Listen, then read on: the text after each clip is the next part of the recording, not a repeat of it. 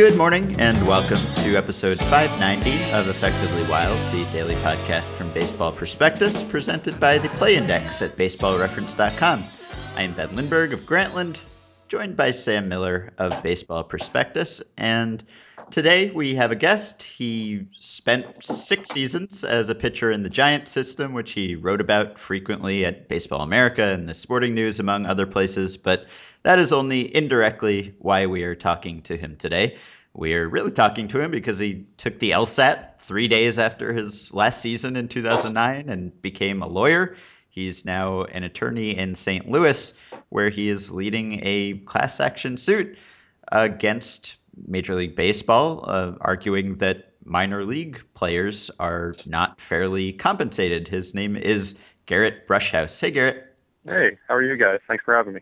Yeah, sure. Tell us a bit about the background here. So you filed the suit in February and then later expanded it. It's called Senni versus MLB, named after a former minor leaguer named Aaron Senni, but you have since expanded it to include many players. So how many players are now involved, and are they all former players, or are there any active players involved? Sure, I'll give you kind of the high level lay of the land a little bit. So, like you said, we initially filed it in February. We started off with three former minor leaguers: Aaron Senni, Oliver Odell, and Michael Liberto. And we named the Office of the Commissioner of Baseball, commonly known as MLB, as a defendant, along with Commissioner Seelig, and the three major league teams that had employed those three minor leaguers: the Giants, the Marlins, and the Royals. One of the things that a lot of people don't realize, of course, your audience is probably a little more baseball educated than the average sports fan. But a lot of people don't realize that the major league team is who actually employs the minor league guys and signs the paycheck at all times. Mm-hmm. So those three major league teams, and then about a month later, we expanded it to 17 former players. And then we expanded again in April to 32 former players. And then all 30 major league teams were defendants by then, along with Commissioner Seelig and MLB. Mm-hmm. They are all former players. One player was technically still under contract, Matt Lawson, at the time that he joined the lawsuit, but he was making the decision to retire at the time that he joined it. Mm-hmm.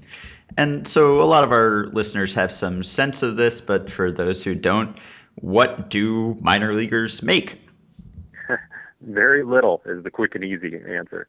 Uh, so minor leaguers are only paid during the championship season. That's what the contract, the major league rules say. The minor leaguers only paid during the season. Uh, all the salaries have to start at the same level, which is $1,100 per month.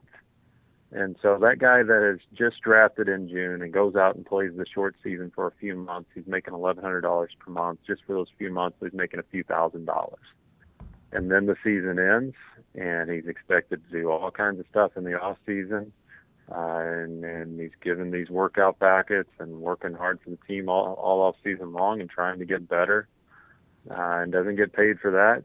And then he goes to spring training, and he's working his tail off for 40, 50 hours a week during spring training, and he's not paid in spring training at all either. And that's what's really tough on these guys, is to expect them to go to spring training and to work that hard and not pay them at all. And then all of a sudden, once the season begins and they make a full season team, they got to scramble to find a place to live and pay that deposit on the apartment, and it's impossible for these guys.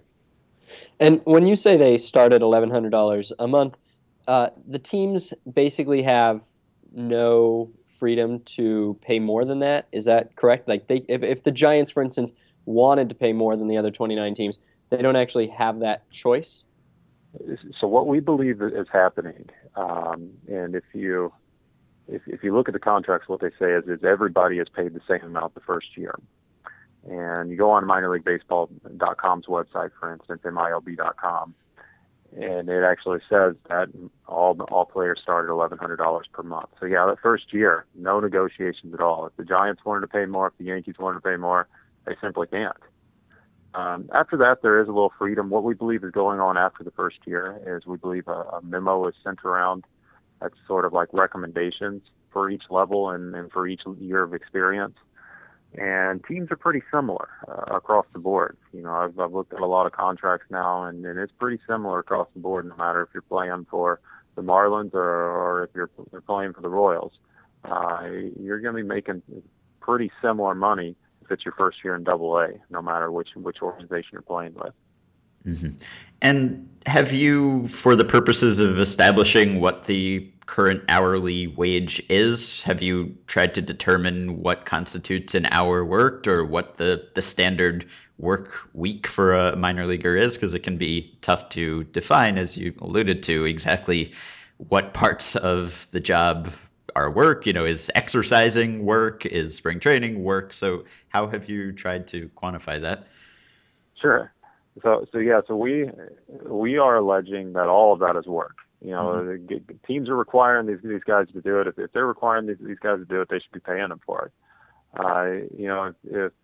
If you are working in any other job and they send you to do some training, they have to pay you for it. And unless there are some odd circumstances involved, they're going to be paying you for it. So, when you look at what the minor leaguer actually does during the season, for instance, they aren't just showing up 15 minutes before a ball game starts and throwing on some cleats and running out to the field. They're getting there hours and hours before the game begins.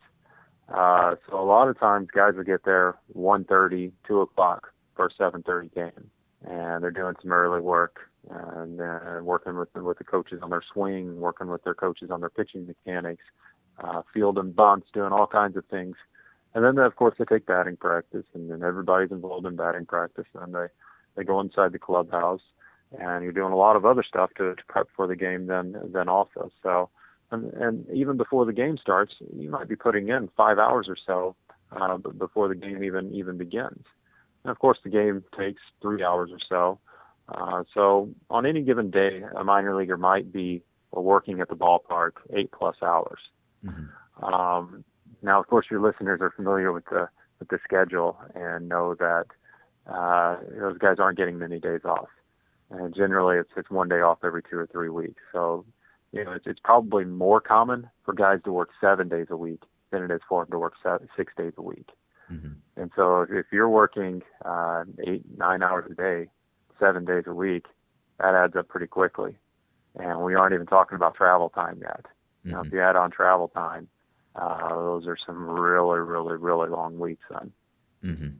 And so, as everyone knows, MLB is protected by an antitrust exemption. You are not going after that. You've found a different approach to try to combat the status quo called the Fair Labor Standards Act. So tell us a little bit about the history of this or what provisions you think support your case.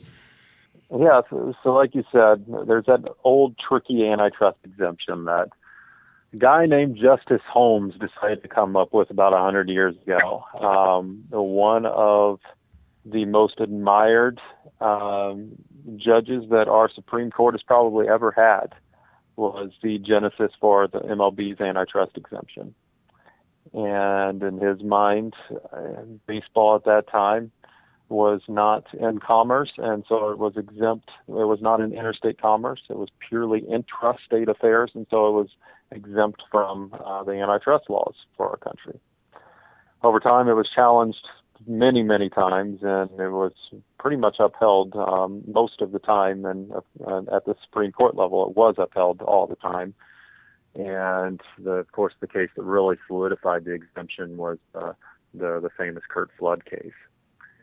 So it would have been very, very difficult to think about challenging the wages using any type of antitrust law. Mm-hmm.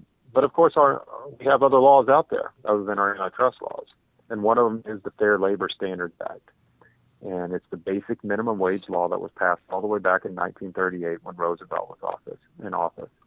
And when he passed it, what he said is he passed it with the understanding that everyone should be paid a basic livable wage for an hour work, and it should protect those that do not have the individual bargaining power to really be able to bargain for a livable wage.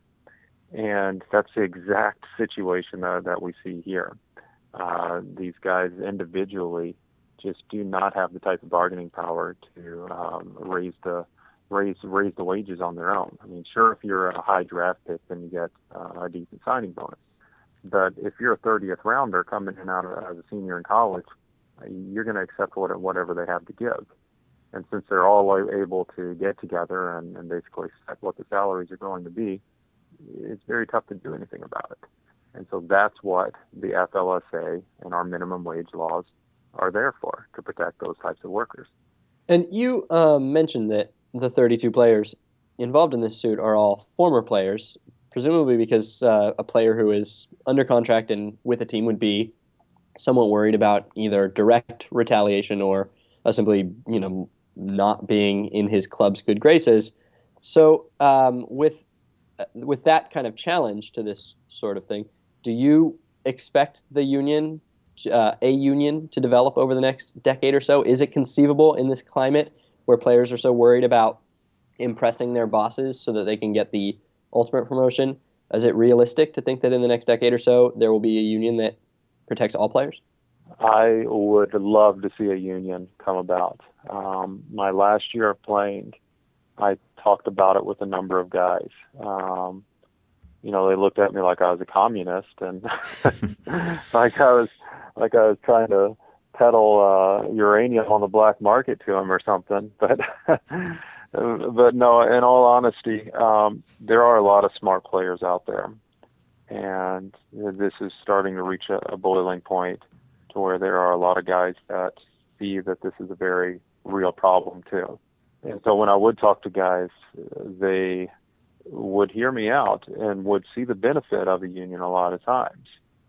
But yeah, actually sticking their neck out and being the first one to take that step is a much bigger issue.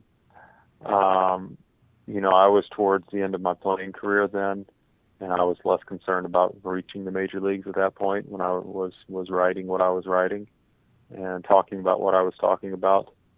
But sure, I mean, if I'm in their shoes, I would be scared of retaliation too. I mean, you aren't just talking about a gig where you're selling cookies at the mall here. You're talking about kids' dreams, and I have a lot of respect for that. I went through it myself, and I know what is going on in their heads. They have very, very small window of opportunity, and they are reluctant to rock the boat. With that being said, I am hoping that this lawsuit is a little bit of a catalyst, and that it emboldens guys to take that collective step forward. They realize that, if they do this alone, it may not work out. But if they work together and join together collectively, then they have power. And that's what I hope occurs. Is it going to be easy for that to happen? No, it's not going to be easy for that to happen. But it's never easy for any union to start. Even look at what the UAW is trying to do with the Tennessee Volkswagen workers. The big established union like that still has trouble unionizing a group of workers sometimes. But somehow unions do get started. Minor league hockey has a union. How did that union come about? They had to have dealt with similar issues. And today, of course, minor league hockey players make quite a bit more than what minor league baseball players do, even though minor league hockey is not as popular as minor league baseball. The minor league umpires have a union. Well, how did the minor league umpires union come about? That just came about in the past 10 to 15 years. It's a very young union. And again, minor league umpires make more than what the minor league players do. It's the guys that are calling balls and strikes make more than the guys that are playing first base and pitching. Major League Soccer has a union. Arena football has a union. So there are tons of other examples out there. And so this could get done, but it certainly would not be easy at all.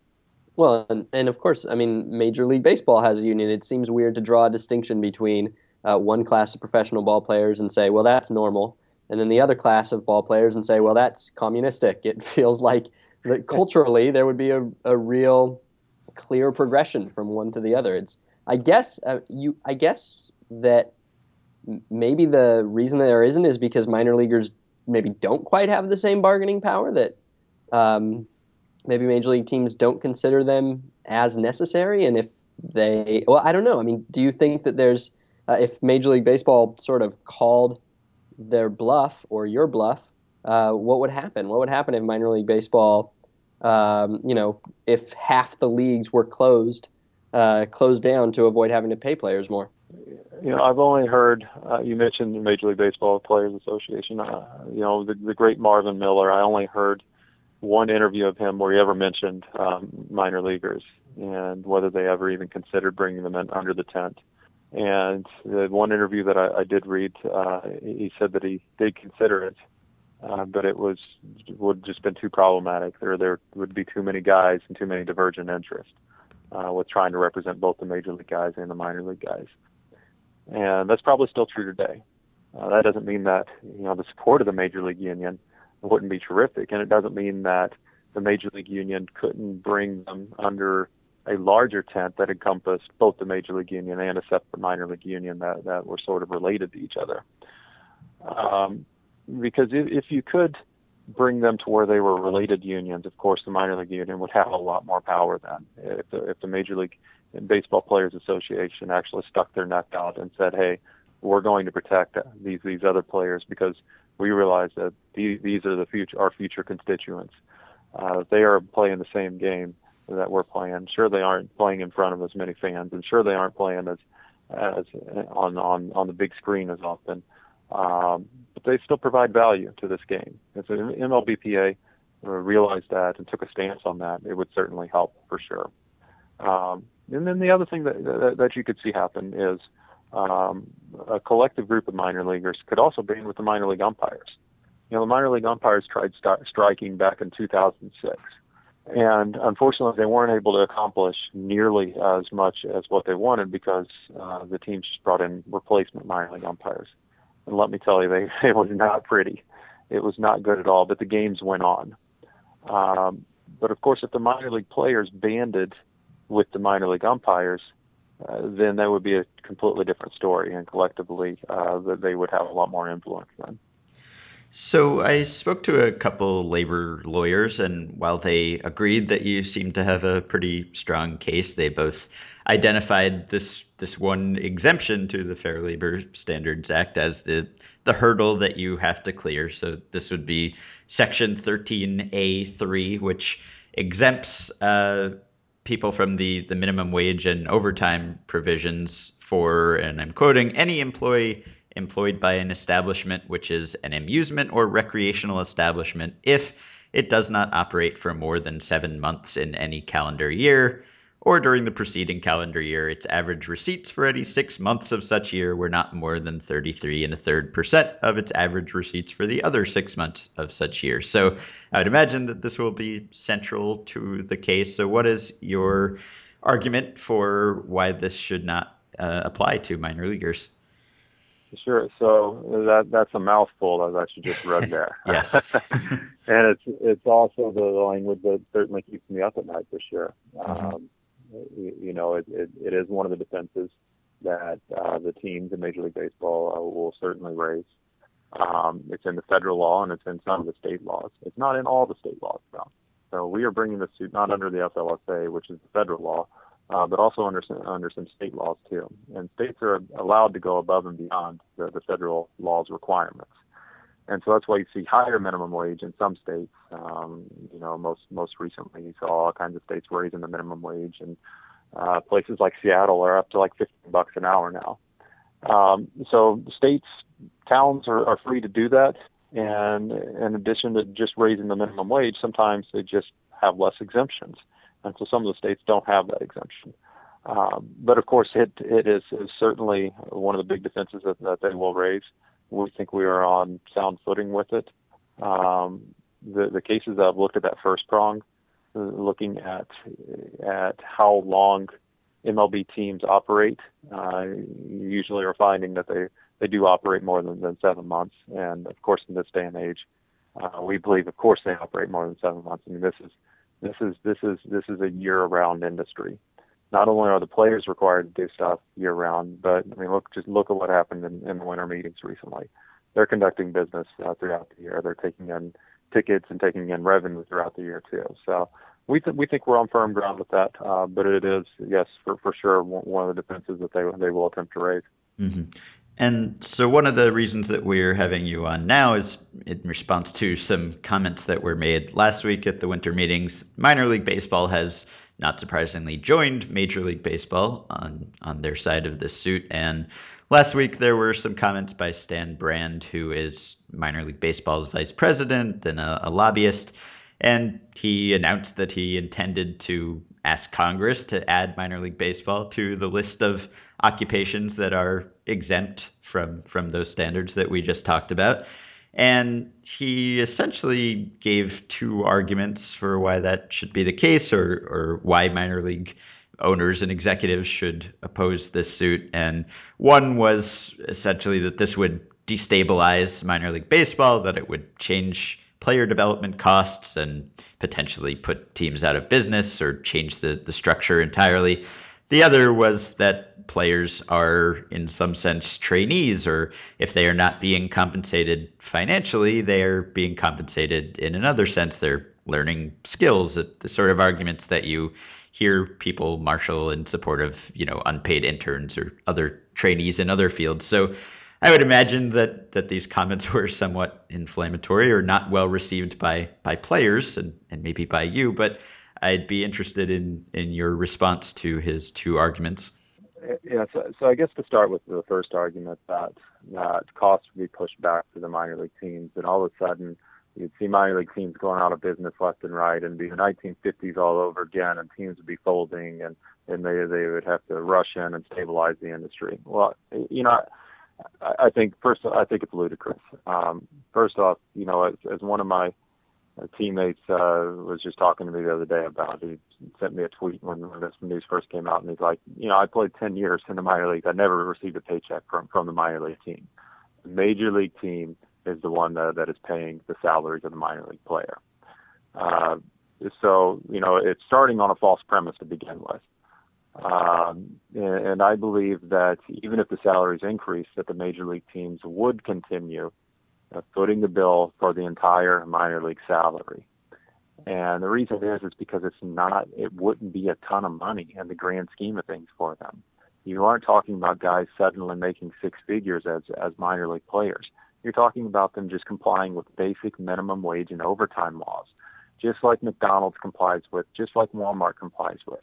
So you're telling me a $9 billion a year industry, you can't afford to pay guys a basic minimum wage? It doesn't make sense at all, especially when you have these humongous TV contracts that are kicking in right now. The Royals just went out and signed a career 500 pitcher, and it's in Volquez to a 2-year, $20 million a year. So they can sign a guy that's a career 500 pitcher to pay him $10 million a year, but then they can't pay their other employees basic minimum wage.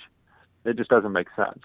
Now for the fact that they're going to push back some of it onto the minor league teams, and they would suddenly be folding then.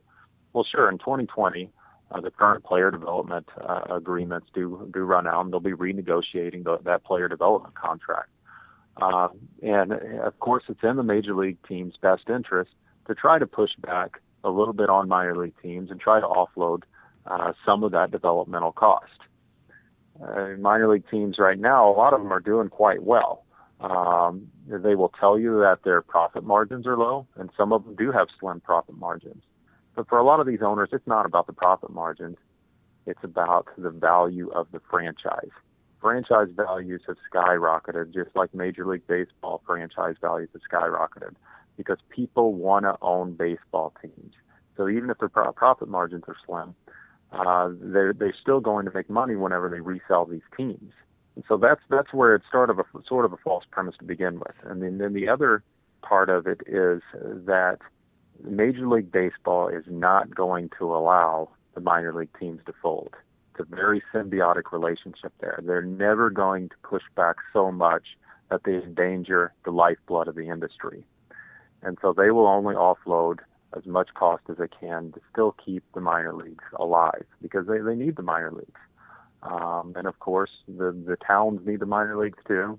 They built these new stadiums, and minor league baseball was crying the same thing whenever they were required to upgrade their stadiums. 20 years ago, they were saying that they had to build new stadiums, that they had to keep the playing field in better condition, if they had to keep the clubhouse in better condition, then that would put them out of business. Of course, it didn't put them out of business. They're doing better than they ever have. The minor league baseball has drawn more fans than they ever have, and they're selling more merchandise than they ever have. So the game is doing quite well. It can certainly absorb a slight increase in wages for these minor league players. Now the second argument. I'm sorry, refresh my memory. What was that? That was a long answer, I guess. I started brainstorming. Right, that players should be treated as trainees in some sense, or that they are compensated in some way other than financially through gaining knowledge or skills that have some value. So that's an absurd argument too. There are, in almost any industry, there is a learning curve, and then there are positions that are entry level positions. And of course, the entry-level positions don't make as much as the CEO. And we aren't claiming that minor league baseball players should be paid like the major league players. There should be a difference in the salary between the minor leaguers and the major leaguers. But you look at the minimum wage laws. If you're an apprentice to be a plumber, for instance, you're still going to be making above minimum wage. You aren't going to be making as much as a regular plumber, but yeah, even an apprentice plumber is going to be making above minimum wage. So why can't we at least do the same with minor league baseball players? And the other thing I would say is, as far as them getting an exemption, there's already a training ground where the players are exempt from minor league baseball, are exempt from the wage and hour laws, and it's called college baseball. Mm-hmm. That's the level where guys are expected to be out there just for the college experience, and just to continue their developmental stage, and to experience college baseball and improve themselves and ready themselves for minor league baseball. Yeah, I thought that the argument that Stan Brand made, Ben, you said it was unsurprising that they came down on the side of Major League Baseball. To me, I guess it's unsurprising in the sense that they're probably technically partners, but logically speaking, it seemed pretty surprising because they don't have to pay any of these costs. It feels kind of petty to take the side of the own Major League owners instead of the players who are your labor market and who you don't actually have to pay. And the idea that Major League Baseball is going to push that cost onto the minors implies that there's some sort of profit motive in the major league minor league system that I don't think is really there. I think the majors would pay whatever it is. And like you were saying, Garrett, the cost seems pretty low. I just multiplied some things. Tell me if you think this is accurate, but there's basically 200 minor leaguers per organization, 30 organizations. If you more or less doubled what most of the guys in the fairly lower levels are making, it say that's $10,000 more a year, that's like $60 million, which is hardly anything for this industry. It's $2 million per club. It doesn't really feel like it's necessarily even worth fighting over, considering how teams don't have anywhere to spend their money, and we see how they're trying to find places to spend it, it seems like a lot of times. So is this fight really about something bigger than, $10,000 for minor leaguers? Do you see this fight as something that's ultimately about something much bigger than just pay? And do you think that Major League Baseball sees this fight as something that's ultimately about something much bigger than just pay? Well, I do think it is about their power.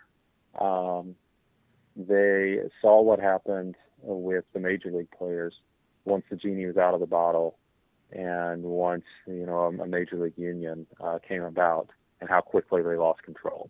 And so I think they are very worried about losing control, because right now they have as much possible control as a business could ever have. And so, of course, they don't want anything to upset the status quo. They're very invested in the status quo, and they enjoy the status quo. And so it is about something a little bigger. They probably are very worried that this would be the catalyst for something more like a minor league union coming about. Because, like you said, when you break it down on a per team basis, even if you double the salary of every minor leaguer out there on a per per major league team basis, it's not a big sum of money.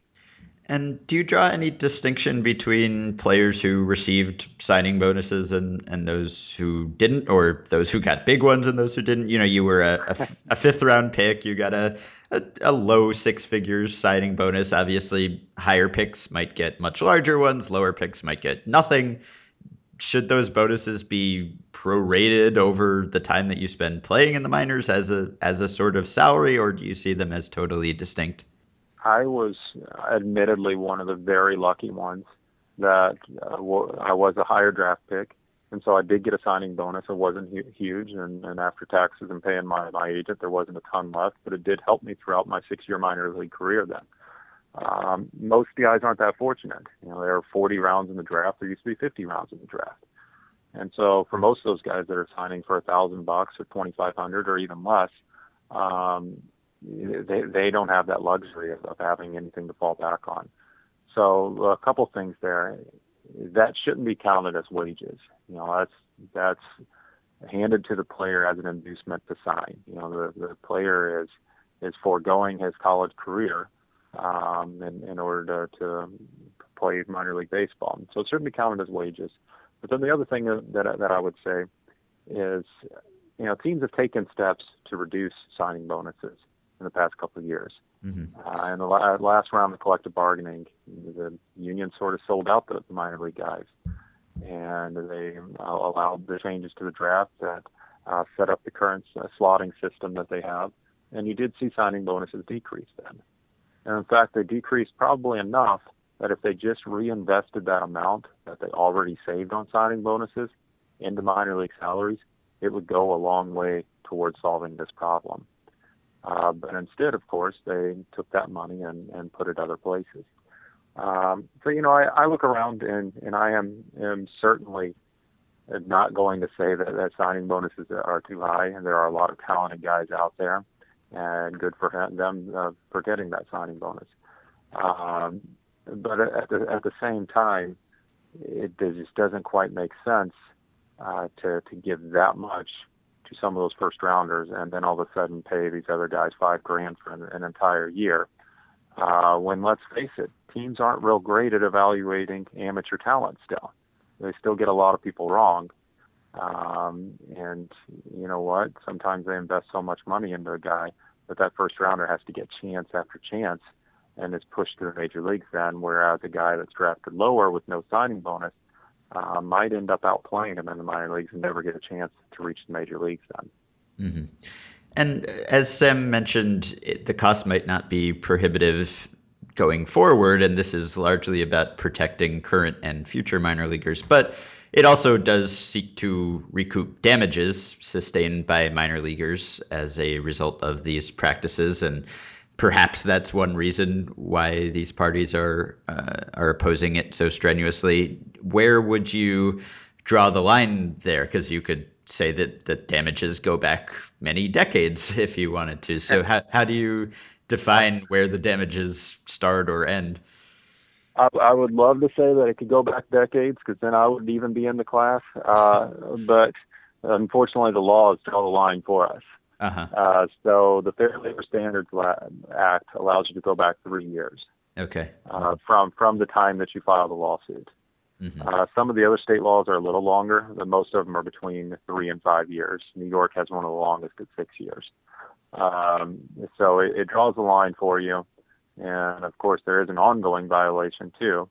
Because I don't expect Major League Baseball to change the way they're paying guys anytime soon.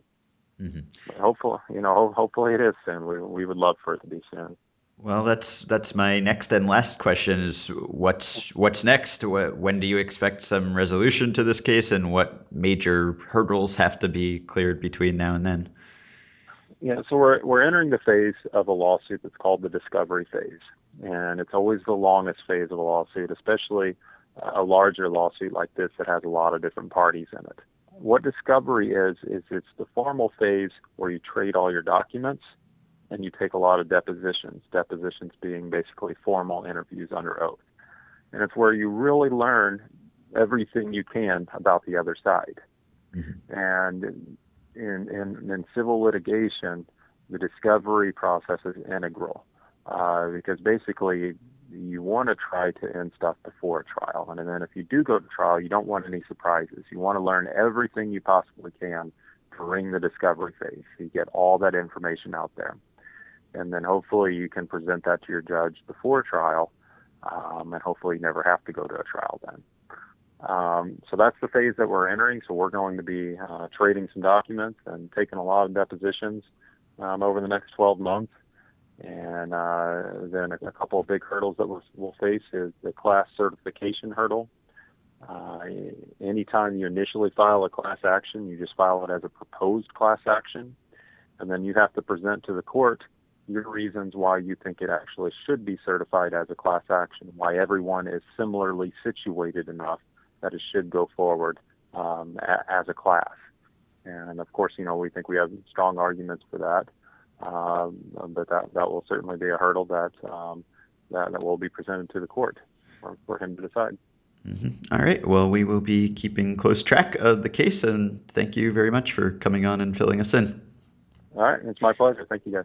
All right. So people can follow Garrett on Twitter at Brushhouse, which is not spelled like it sounds, so I will spell it for you. It is BROSHUIS. That is it for this week. Please support our sponsor, the Play Index, at baseballreference.com by going to the site and subscribing using the coupon code BP to get the discounted price of $30 on a one-year subscription. You can send us emails for next week at podcast@baseballprospectus.com. Rate, review, and subscribe to the show on iTunes. And join our Facebook group at facebook.com/groups/effectivelywild. Have a wonderful weekend. We will be back next week.